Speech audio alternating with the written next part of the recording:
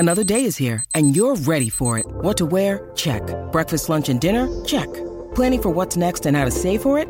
That's where Bank of America can help. For your financial to-dos, Bank of America has experts ready to help get you closer to your goals.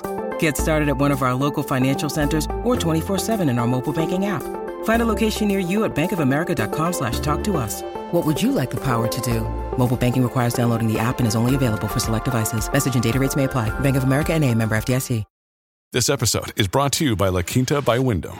Your work can take you all over the place, like Texas. You've never been, but it's going to be great because you're staying at La Quinta by Wyndham. Their free Bright Side breakfast will give you energy for the day ahead. And after, you can unwind using their free high-speed Wi-Fi. Tonight, La Quinta. Tomorrow, you shine. Book your stay today at lq.com. At Evernorth Health Services, we believe costs shouldn't get in the way of life-changing care, and we're doing everything in our power to make it possible. Behavioral health solutions that also keep your projections at their best? It's possible. Pharmacy benefits that benefit your bottom line? It's possible. Complex specialty care that cares about your ROI? It's possible. Because we're already doing it. All while saving businesses billions.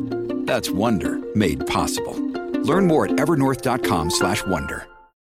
When you need mealtime inspiration, it's worth shopping Kroger, where you'll find over 30,000 mouth-watering choices that excite your inner foodie. And no matter what tasty choice you make, you'll enjoy our everyday low prices, plus extra ways to save, like digital coupons worth over $600 each week. You can also save up to $1 off per gallon at the pump with fuel points. More savings and more inspiring flavors make shopping Kroger worth it every time. Kroger, fresh for everyone. Fuel restrictions apply. Families have a lot going on. Let Ollie help manage the mental load with new cognitive help supplements for everyone 4 and up, like delicious Lolly Focus Pops or Lolly Mellow Pops for kids. And for parents, try 3 new Brainy Chews to help you focus, chill out, or get energized. Find these cognitive health buddies for the whole fam at ollie.com. That's OLLY.com. These statements have not been evaluated by the Food and Drug Administration. This product is not intended to diagnose, treat, cure, or prevent any disease. Last year we bought you a rock star. This year we bought you a real rock star. So what we're going to do is I'm going to ask Warren a series of questions over 25, 30 minutes, and then we'll take your questions in the crowd and let the students have a chance to ask Warren about his experiences. What do you think the lessons are of the last couple cycles that you've seen from an investor standpoint? We've got a lot of young kids out there. You've lived through multiple cycles in the 50, 60 years plus you've been investing, 70 years. Investing. What are the lessons and what, these are young people, what should they take away? The lessons are that people will continue to make the same mistakes they've made. I mean, humans, and whether it doesn't correlate to IQ particularly. I mean, when they get greedy, and we had this huge bubble in the most important asset the American public has, housing. I mean, so you had a huge bubble in something you could borrow heavily against. So you could run a margin account effect on a house instead of stocks, and the conditions got very lax, and so when that bubble popped, but people came into that gradually. When they get fearful, it happens all at once. I mean, when people get scared, they all want to leave at one time. And we had them all want to leave at one time, and that'll happen again. It'll happen with a different set of circumstances, but the human animal will keep behaving pretty much the way it has in the past. So we will have periodic recessions. We'll have an occasional panic, which doesn't all recessions don't come from panics, but the good news is, if you look at the 20th century, in the 20th century, we had 2 world wars, we had the Great Depression, we had the flu epidemic, we had the Cold War, we had the atom bomb, you name it. The Dow Jones average went from 66 to 11,497. With all these terrible things happening supposedly at various times. America works. And when I bought my first stock when I was 11, that was in the spring of 1942. And that was a couple months after Pearl Harbor. And we were getting clobbered in the Pacific at Corregidor and Bataan. I mean, the Death March of Bataan. And in the European theater, the Blitz of England was on. And the Dow was at about 100. But just look at where we are now. I mean, the country really works. The trick is, it seems to me the obligation of a society as prosperous as ours is to figure out how nobody gets left too far behind. Right. It was interesting because last year with Bono's speech was a lot about how America is a society of dreams and you can accomplish more here. It was actually one of the best speeches about the optimism America could have by a person who's not American by birth. So and I know you carry that optimism. So after all this, what makes you most optimistic for the next decade about America? Or next couple decades? Just imagine, 1789. Just go back just a few hundred years. There wasn't anything here, in this country, and Sir Christopher Wren, I think, that designed St. Paul's Cathedral is buried there, and there's a little plaque there, and it says, if you seek my monument, look about you. Well, I say, in America, if you seek America's monument, look about you. This country has all come about in a few hundred years. We had less than 4 million people, when we became a country. China had 300 million people at that time. Europe had about 75 million. They were just as smart as we were. They worked just as hard as we did. They had natural resources that were similar to ours. And yet we ended up with a quarter of the world's GDP, a few hundred years later. We've got something that works, and we don't want to mess that up. We want to figure out what we do with this abundance better as we go along. But you don't have to worry about the system working. But you will have periodic recessions, and you will have an occasional panic brought on by something that who knows where it comes from. The thing to remember at that time, I wrote an op-ed piece in the New York Times in the fall of 2008, and I said, that the country will come back. It'll go through a big recession and everything, but it'll come back, and it's coming back. So don't ever worry about America. It'll tell you, you're in the right place. So you've been famous for your investment strategy on basically that follows the opposite side of principles. Invest when the chips are down and ride it up. That served you well. So what's your favorite time that you were able to accomplish that, when you caught somebody down and moved well, up? I always think my favorite time's going to be tomorrow. It's always been fun. And there's a company here in Washington called Geico. And I first got exposed to that in 1950. I was 20 years. I was 19 years. It was 51. I'm sorry. I was 20 years old, and I came down here, and I came down on a Saturday because I'd learned that my professor who I worshipped at Columbia named Ben Graham was the chairman. I got down here and the door was locked. When I went to the building, because it was Saturday, and I pounded on the door, and some janitor let me in, and a marvelous fellow named Lorimer Davidson spent 4 hours with me teaching me all about insurance, and he helped me so much in life. You're going to get help by some wonderful people in life. It's a great thing to remember later on when you get to be my age, that all the help you've received from different people, because nobody does it alone. Obama got in trouble when he said that in the campaign, that nobody does it by themselves. Nobody does do it by themselves. We all sit in the shade of trees that were planted by others. So it's obligatory, I think, to plant a few trees ourselves if we've had good luck. It's been a great ride, but it's not over. So you've owned. When did you actually buy Geico? When did you invest in Geico the first time? Geico I bought. I met Lorimer Davidson when I was finishing up at Columbia, and then I started selling securities when I got out. And I went out to my Aunt Alice. My Aunt Alice would have bought anything from me. And so she bought 100 shares of Government Employees Insurance. It was the first stock I ever sold. And then a lot of years passed, and Mr. Davidson was very kind to me in a variety of ways. But I went in different directions. And then in 1976, the company got in big trouble because they miscalculated their reserves, and they were going broke. And so I came back here, and I bought a third of the company in the market in a very short period of time. And then in 1995, by now our third had become a half because they'd repurchased their shares. And I went out to see Mr. Davidson, who was out in Bethesda. He was 96 or 97, and he had a bunch of stock in Geico with no cost basis because he'd held it forever. And I said, Davey, if I make an offer for this company for cash, you're going to pay a big tax. And of course, if you die with the stock, you don't have that tax, and you get a stepped up basis. So I'm not going to make this offer unless it's all right with you. And he said to me, Warren, I've hoped for this all my life. And so we bought the rest of the company. He was a great man. I'm going to start a little bit where the president left off, which is, this is your hometown. This is a part of your hometown. So what are your best memories about being around Georgetown? And Well, I delivered papers at Georgetown Hospital 66 years ago. And I developed this affinity because in the hospital, people tipped. My regular customers, the one that knew me, never tipped. But I would go to the hospital, and one of the things they would do, they would give me cash tips, but they also would tell me if they were a woman that had given birth to a baby that was, we'll say, 8 pounds, 11 ounces, they would whisper that number to me. And the numbers racket was very big in Washington that time, and they felt they were giving me this terribly valuable information, the exact time in which the baby was born or something. And I was supposed to bet on that number in the numbers racket that day. So I have a lot of memories of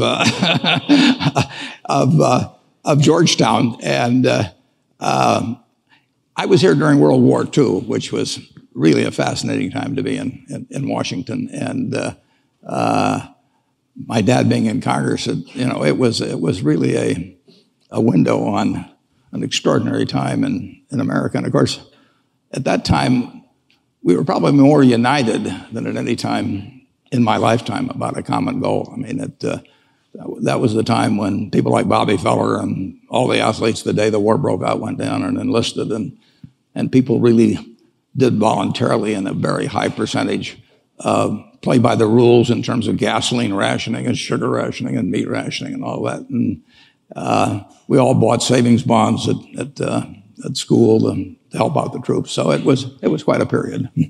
Well, so somewhere along there you started investing and changed the nature. And I've read stories that you started investing at 13, or whether they're true or not, but somewhere around that. And it was 11. what created the fascination with investing? It took me 5 years. I had to save $120. It took me 5 years to get the $120 to buy a stock, 3 shares of City Service Preferred when I was 11. My dad originally was in the investment business. He really wasn't very interested in it, but I would go down on Saturday morning, and he had these books there in the office, and I read all those, and then I went to the Omaha Public Library, and I read every book on investments in the Omaha Public Library by the time we moved to Washington. And then when we got here, I had the Library of Congress. Did you get through all those? Oh, I read everything, and I just found it fascinating, and incidentally, I find it fascinating today. I mean, it's an activity. If you're a baseball player or something, your legs may go or something. Well, my legs have long gone, but it doesn't make any difference in what I do. So I literally have as much. I always have had fun working, but I have as much fun now as I've ever had in my life. I mean, I work with people I love doing what I love, and it just doesn't get any better than that. Well, the quote is that you tap dance to work every day? I tap dance to work, yeah. And so what makes you do that? Don't ask me to demonstrate, but incidentally, it was nice to get that round of applause at the start, but I've learned that crowds now applaud at the start because I'm 83 and they're not sure I'll be around at the end of the talk. I've shared enough dinners with you know that you have more energy than anybody I know. So let's switch to a little bit on the philanthropy side. So sure. President DeGioia talked about the Giving Pledge.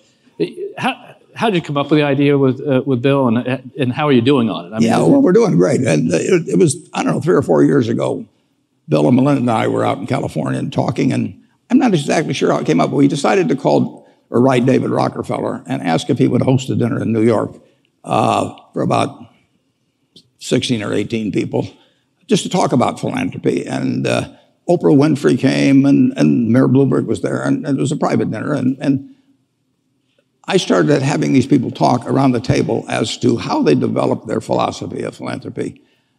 It must have taken us 2.5 hours or so to get around. I mean, people were really interested in it. So Bill and I were at that dinner. We decided that maybe there would be a possibility of taking this passion which these people had shown and going to other people that had a great deal of money and see if we could develop something where people would pledge at least half their net worth. And we now have about 115 people. I've been dialing for dollars. I call these billionaires up, and sometimes they tell me how they can't do it, and I decided, I tell them I'm going to write a book on how to live on $500 million, because apparently there's this great need. They just can't seem to figure out how to do it, and they need help. But it's been very rewarding, and I received a letter from one woman. She and her husband had over $10 billion, and she sent me a tie. She sent me 2 ties, and she sent me this handwritten note and said that they hadn't really faced it. It's a little like facing your own mortality to some extent, making that plan. And that's tough for people sometimes. And so she and her husband had changed things, and over half of that $10 billion was going to go to philanthropy. They do tend to postpone the decision. So I tell these people I call, the last will is what counts, but I tell them, if I'm talking to some 70-year-old, I say, do you really think your decision-making ability is going to be better when you're 95 with some blonde on your lap or now? So let's get on board, fellas.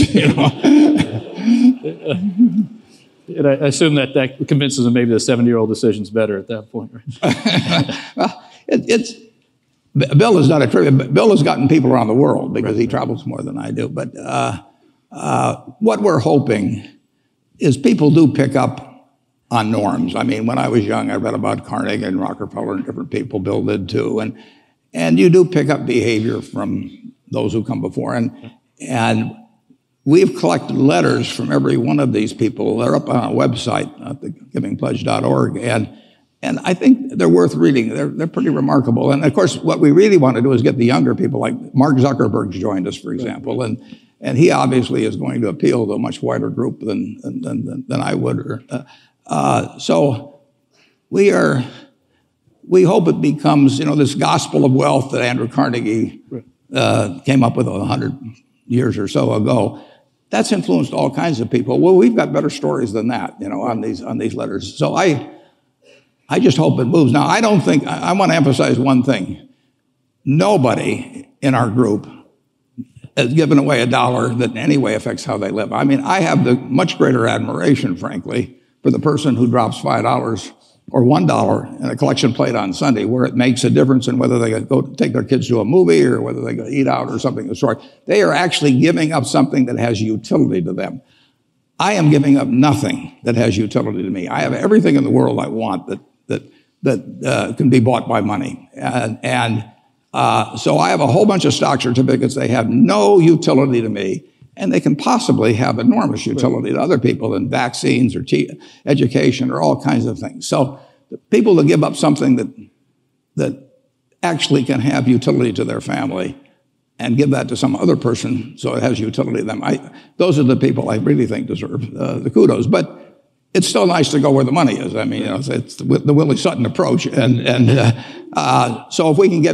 if we can work on polio or something like that, and it takes big contributions, then we want to go after it. So, I mean, the unique part of what you've done is with Bill and Melinda and their foundation, and on the one hand, how you're doing it, and secondly, that you've gone and said, whatever the number will be, but almost all your wealth. All my Berkshire wealth. And so talk about the Gates relationship and why you chose them as opposed to creating your own foundation or something. Well, originally my wife and I planned when we were in our 20s that when we had everything we needed, we would use the rest for society. And I thought she would outlive me. She was younger and women live longer. And then she died in 2004. So I had to come up with a different plan.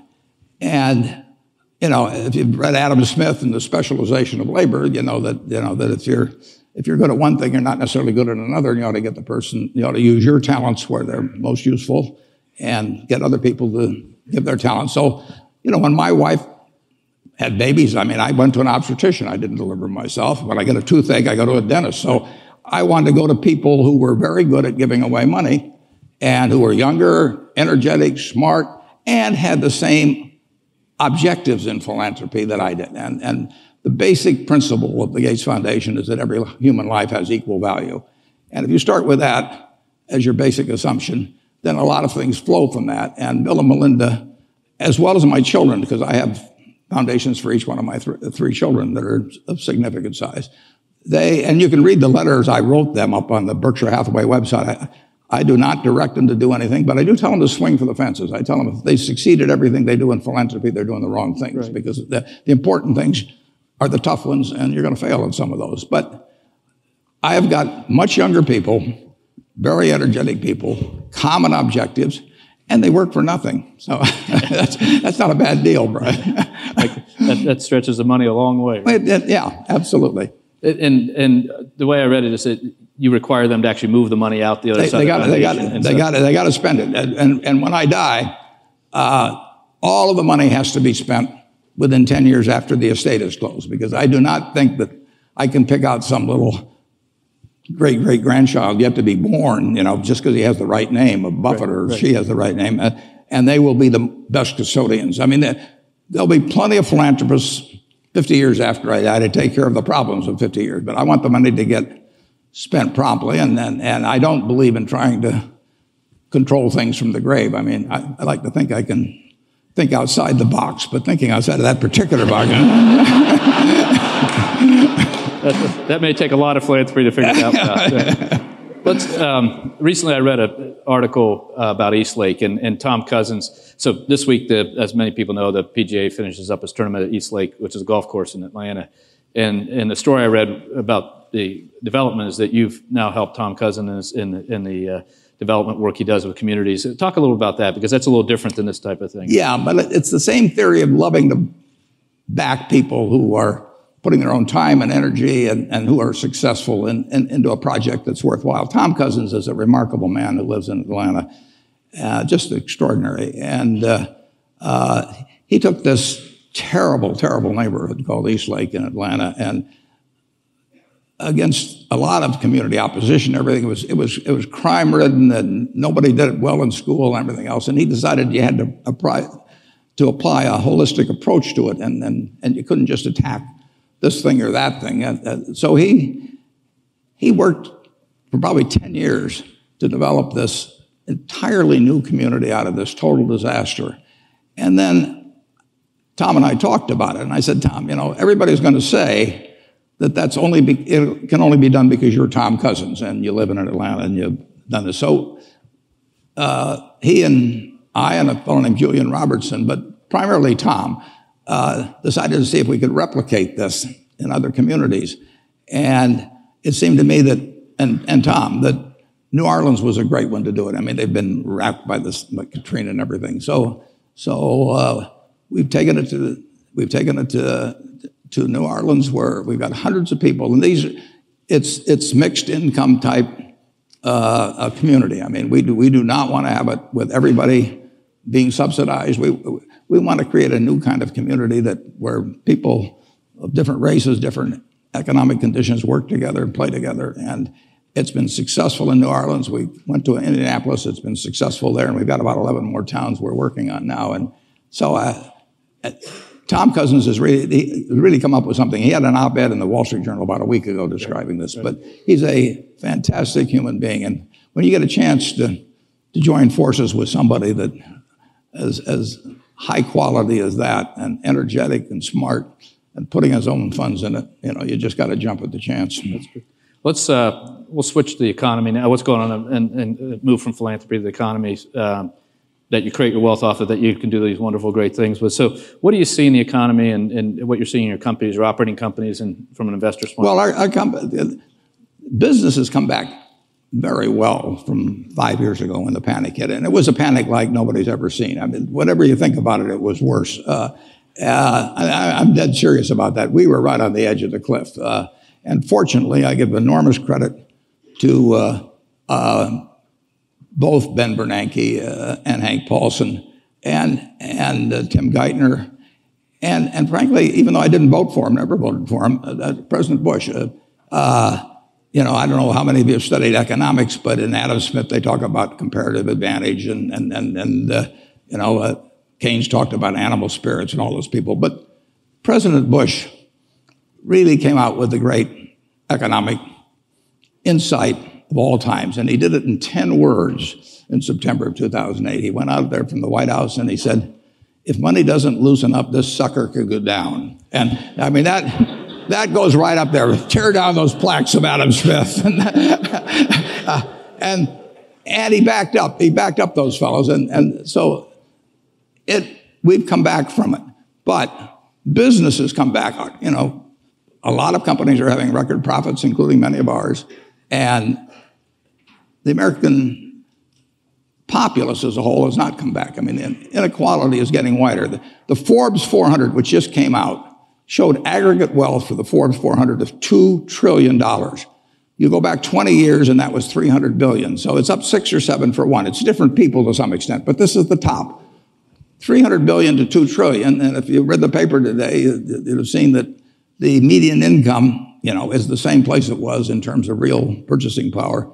From 1989, it hasn't changed. So the inequality is getting wider. The rich are doing extremely well, extraordinarily well.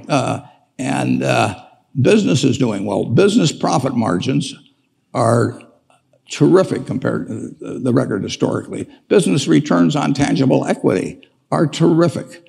But most, a great many people in our country, if you take the bottom 20% of households, that's 24 million households or something like that, housing, close to about 60 million people, it's the top level is $22,000. And I don't want to try to live on $22,000 with a couple of kids. So we've got an economy that is delivering $50,000 of GDP per capita, and we've got an awful lot of people that aren't living well. So we have learned how to turn out lots of goods and services, but we haven't learned as well how to have everybody share in the bounty that we have.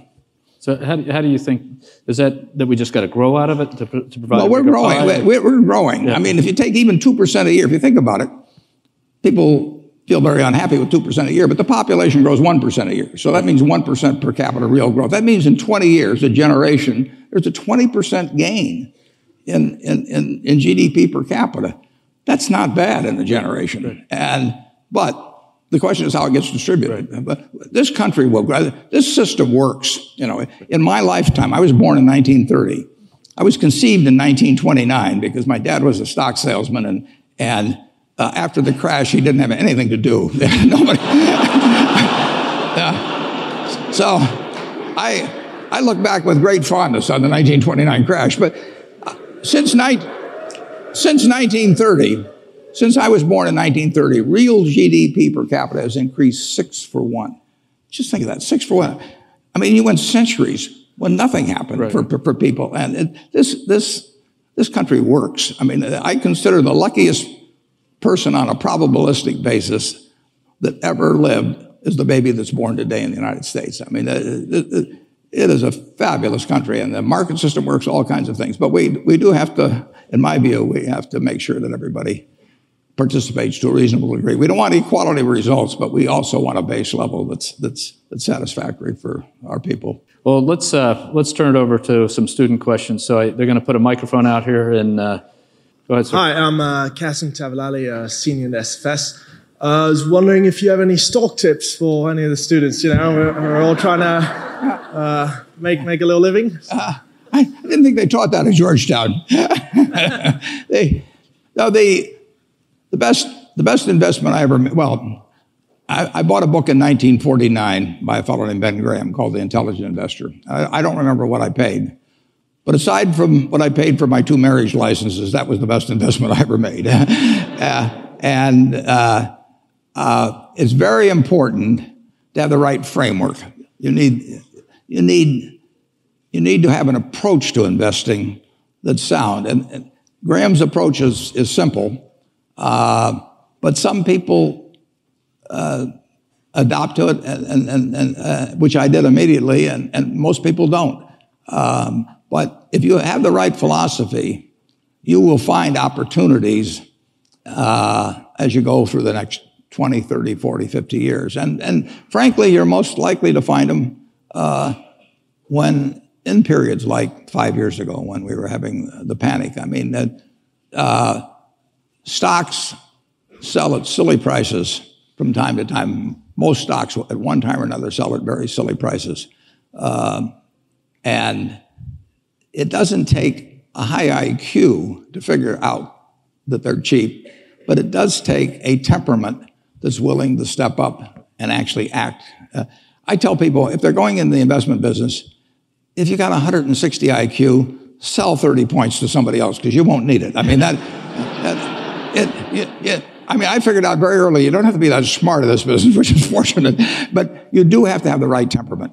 And you have to be able to ignore what other people are saying and simply look at the facts and decide, is this stock which is selling at X worth 2X? And occasionally you'll find things like that. And when you don't find them, you don't do anything. So that's my generalized stock tip, no names. I'll make it simpler. Just buy Bank of America and you'll be set. Yeah.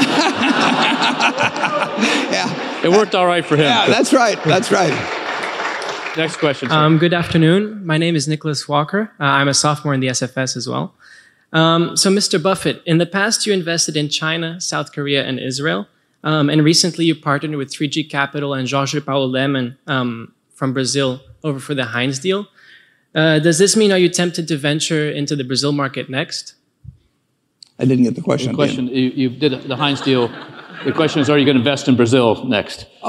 I don't know where I'm going to invest next. That's what makes my job interesting. I mean, I'm not kidding. I mean, if you went out and played golf and every drive went in the hole, you'd give up. The game wouldn't be interesting. I mean, what's interesting is when you get in the rough and have to come out and a few things like that. So I love the fact that I don't know what I'm going to do next. You mentioned the Israel investment.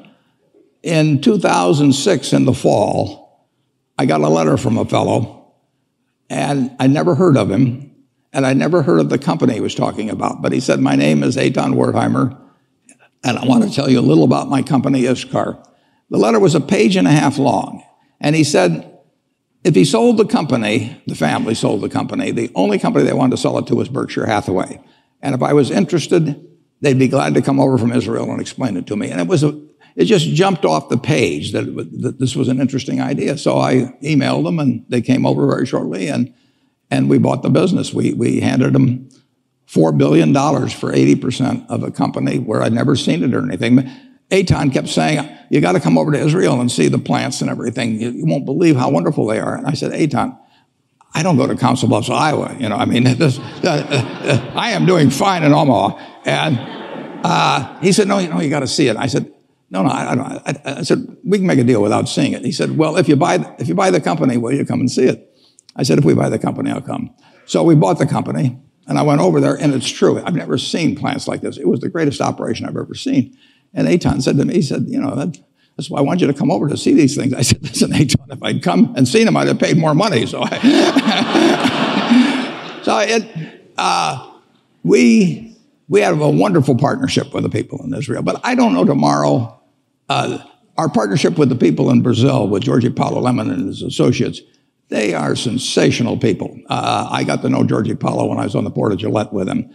And the opportunity to buy into a wonderful business like Heinz and to be partners, and they'll do all the heavy lifting. They run the place with Jorge Paulo and his associates. I mean, it's a great opportunity for us. And I don't know what the opportunity will be tomorrow. With Jorge Paulo, as last December, I was going out to Boulder, Colorado, where he had a group that met, and he said, I think I've got an idea might interest you when I get out there. And so I went out there, and as we came back on the plane, he explained what he was thinking about in terms of Heinz, and I said, count me in. And I will tell you one other thing, which is quite impressive about him.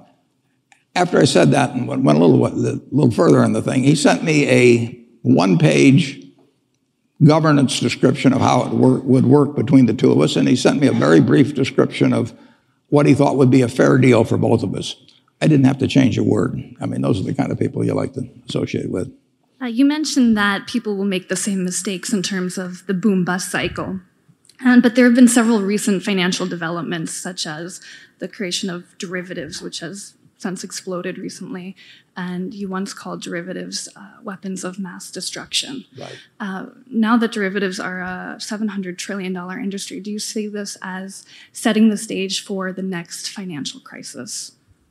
It's very hard to tell. That we've enacted Dodd-Frank, and if you look at what happened in September and October of 2008. There were some extraordinary things done.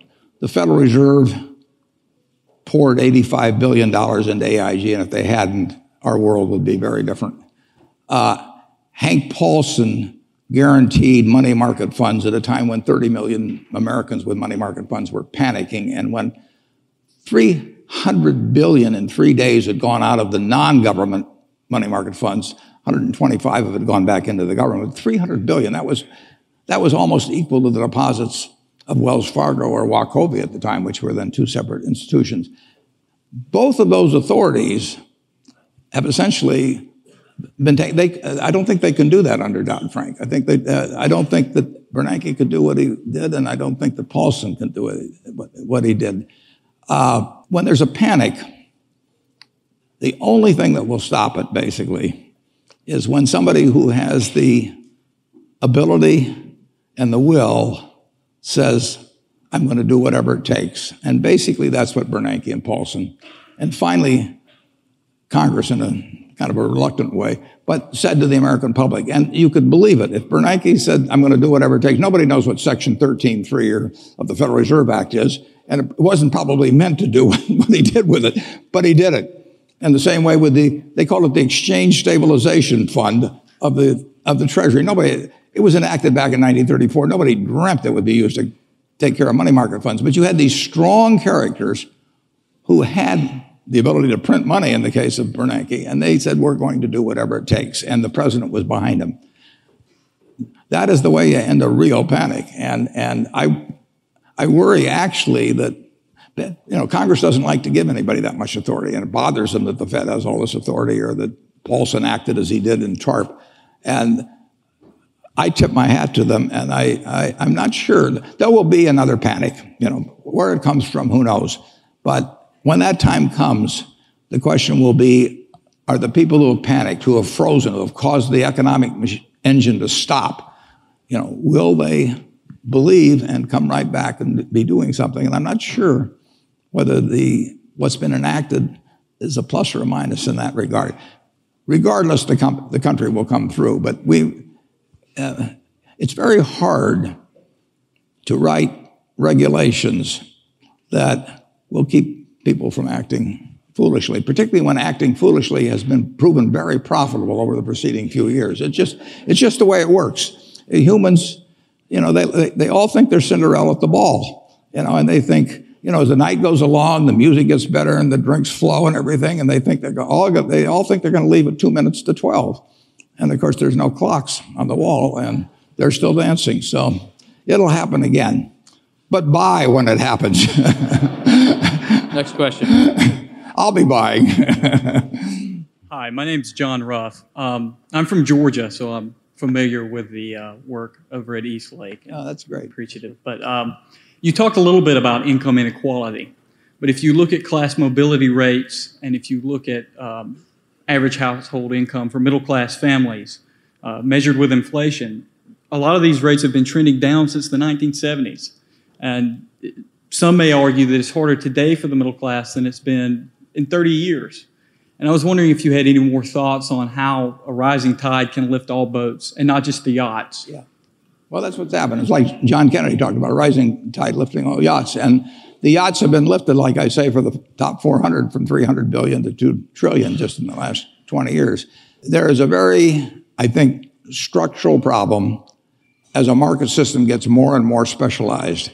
If you go back to an agrarian society like we had a couple hundred years ago with most people working on a farm, most people fit most job requirements. I mean, it was that as the world has become more and more specialized, I think we keep moving away from that. So a market system will not pay well for a significant percentage of society. They aren't needed to keep GDP itself going up and people at the top. And I think government has to address that. I sometimes toss out to students this proposition. Imagine that it's 24 hours before you're born. And you're sitting there, Johnny or Joni, we don't know yet, and you're in the womb, and a genie comes. And the genie says, John or Joni, you strike me as a remarkable potential human being, and I'm going to give you an enormous responsibility. I'm going to let you decide the world, how the world is going to work into which you're going to emerge. You can decide on the economic system, the social system, the political system. You design it. And whatever you design, that's going to be the system in which you live, your children live, grandchildren live. And you, being wise beyond your minus 24 hours of age, say, I know all about you, genies. What's the catch? And the genie says there's one catch.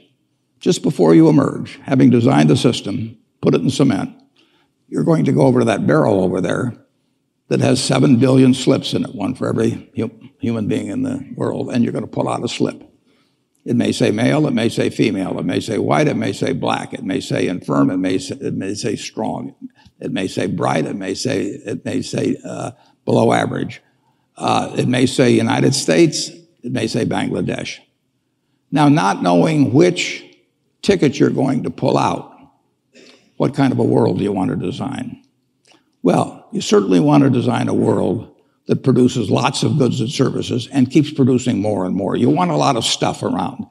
It could be the world's fairest society, but if it's on a barren desert island, it isn't going to do anybody good. So you really want something that works in terms of output.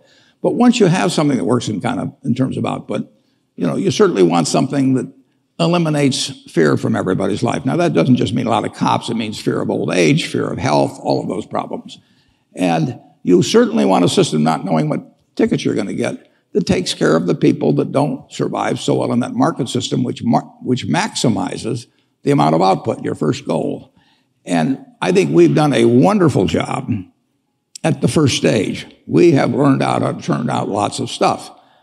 We have not thought as much, although we've thought a fair amount. I mean, when Social Security came in and all of that, this country has developed in terms of thinking about how a rich family should behave.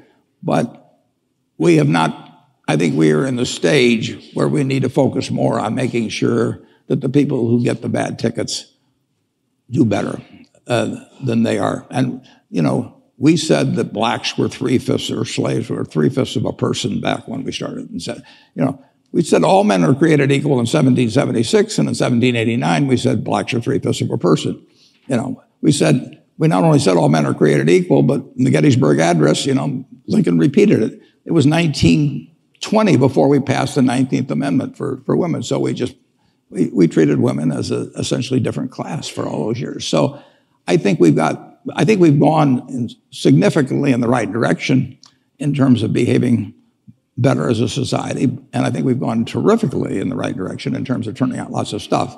But I think we have to address the question of how do you treat the people that are left behind in a system that maximizes the output of goods and services. And that can only come through government. Good evening. My name is James Fishback. I'm in the School of Foreign Service, first year. It's no doubt that you're an outspoken fan of Ben Bernanke, but he's going to be stepping down in January of next year. Whomever takes over the position, do you think that they should continue the Fed's controversial buyback program? And if so, for how long? Well, I think they should take Bernanke's approach, which he says he's going to keep doing it till he sees more improvement in the economy. And I think he's been mildly disappointed, not hugely disappointed, but mildly disappointed in the rate of improvement in the economy in the last few years, and therefore, just the other day, he said he's going to extend it further until he sees it. So he's not prejudging exactly when it's going to happen. He's telling you the conditions under which he'll change, and the economy is getting better. We are in an experiment which hasn't really been tried before. I mean, Fed has a $3.5 trillion balance sheet, and buying securities is usually easier than selling securities, as sometimes people find out. So we don't know how this game plays out. And just the announcement, whenever it was a few months ago, or the hint that tapering was going to occur, that had some significant market reactions, probably 100 basis points or so in the 10-year. And what will happen when they actually, if they actually try to deleverage the Fed? I mean, what has happened is the American public deleveraged and the government leveraged up through the Fed. If the Fed deleverages that in any big way, that will be a new experiment. And but Warren, as we were talking earlier, the question is, when they do that, the economy has to be growing faster. The piece people don't take into account is they're clear that they're going to stay there until the economy grows faster. And he has no pressure on them. In fact, the Fed is the greatest hedge fund in history. I mean, you've got $1.1 trillion financed by currency and circulation, which doesn't cost anything, and they got about $1.8 trillion or $1.9 trillion from the banks at 25 basis points. And I mean, the Fed is going to make $80 billion or something like that. The Fed is the fourth largest contributor to the United States government's revenues that there is now. That wasn't the case a few years back, but it's 80 or 90 billion a year probably. And it is under no pressure, none whatsoever, to have to deleverage. So it can pick its time, and if you have somebody wise there, and I think Bernanke's wise, and I certainly expect his successor to be, it can be handled. But it is something that's never quite been done on this scale. It'll be interesting to watch. No, it will be, and we've seen a lesson in the market moving ahead and back just based on the last 30 days. So I think we're going to take one more question, and then from the next student. My name is Shirley, and I'm from China. I'm currently a graduate student in Georgetown. My friend Dennis Zhao and I, we are both a very big fan of you and your friend Charlie. And we read his book, which is very interesting. He had this whole system of criteria on how to evaluate a company. It's all very confusing, but he said that Warren and I are always staying away from the industries we don't know. So you have candies, railways, and Coca-Cola. But now the world is changing, and we are living in a new era. The business models are changing. The B2C platforms, everybody is shopping online. Maybe in a few years, everyone is going to pay with their iPhones, and Bank of America no longer issues credit cards. So non-profit is a new model, and so what's a dinosaur like me going to do? Yeah, there are just so many things you don't know about. He'll take out his flip phone and show you, so he's not going to be one. This is my new one. What? I just turned in the one Alexander Graham Bell gave me. But,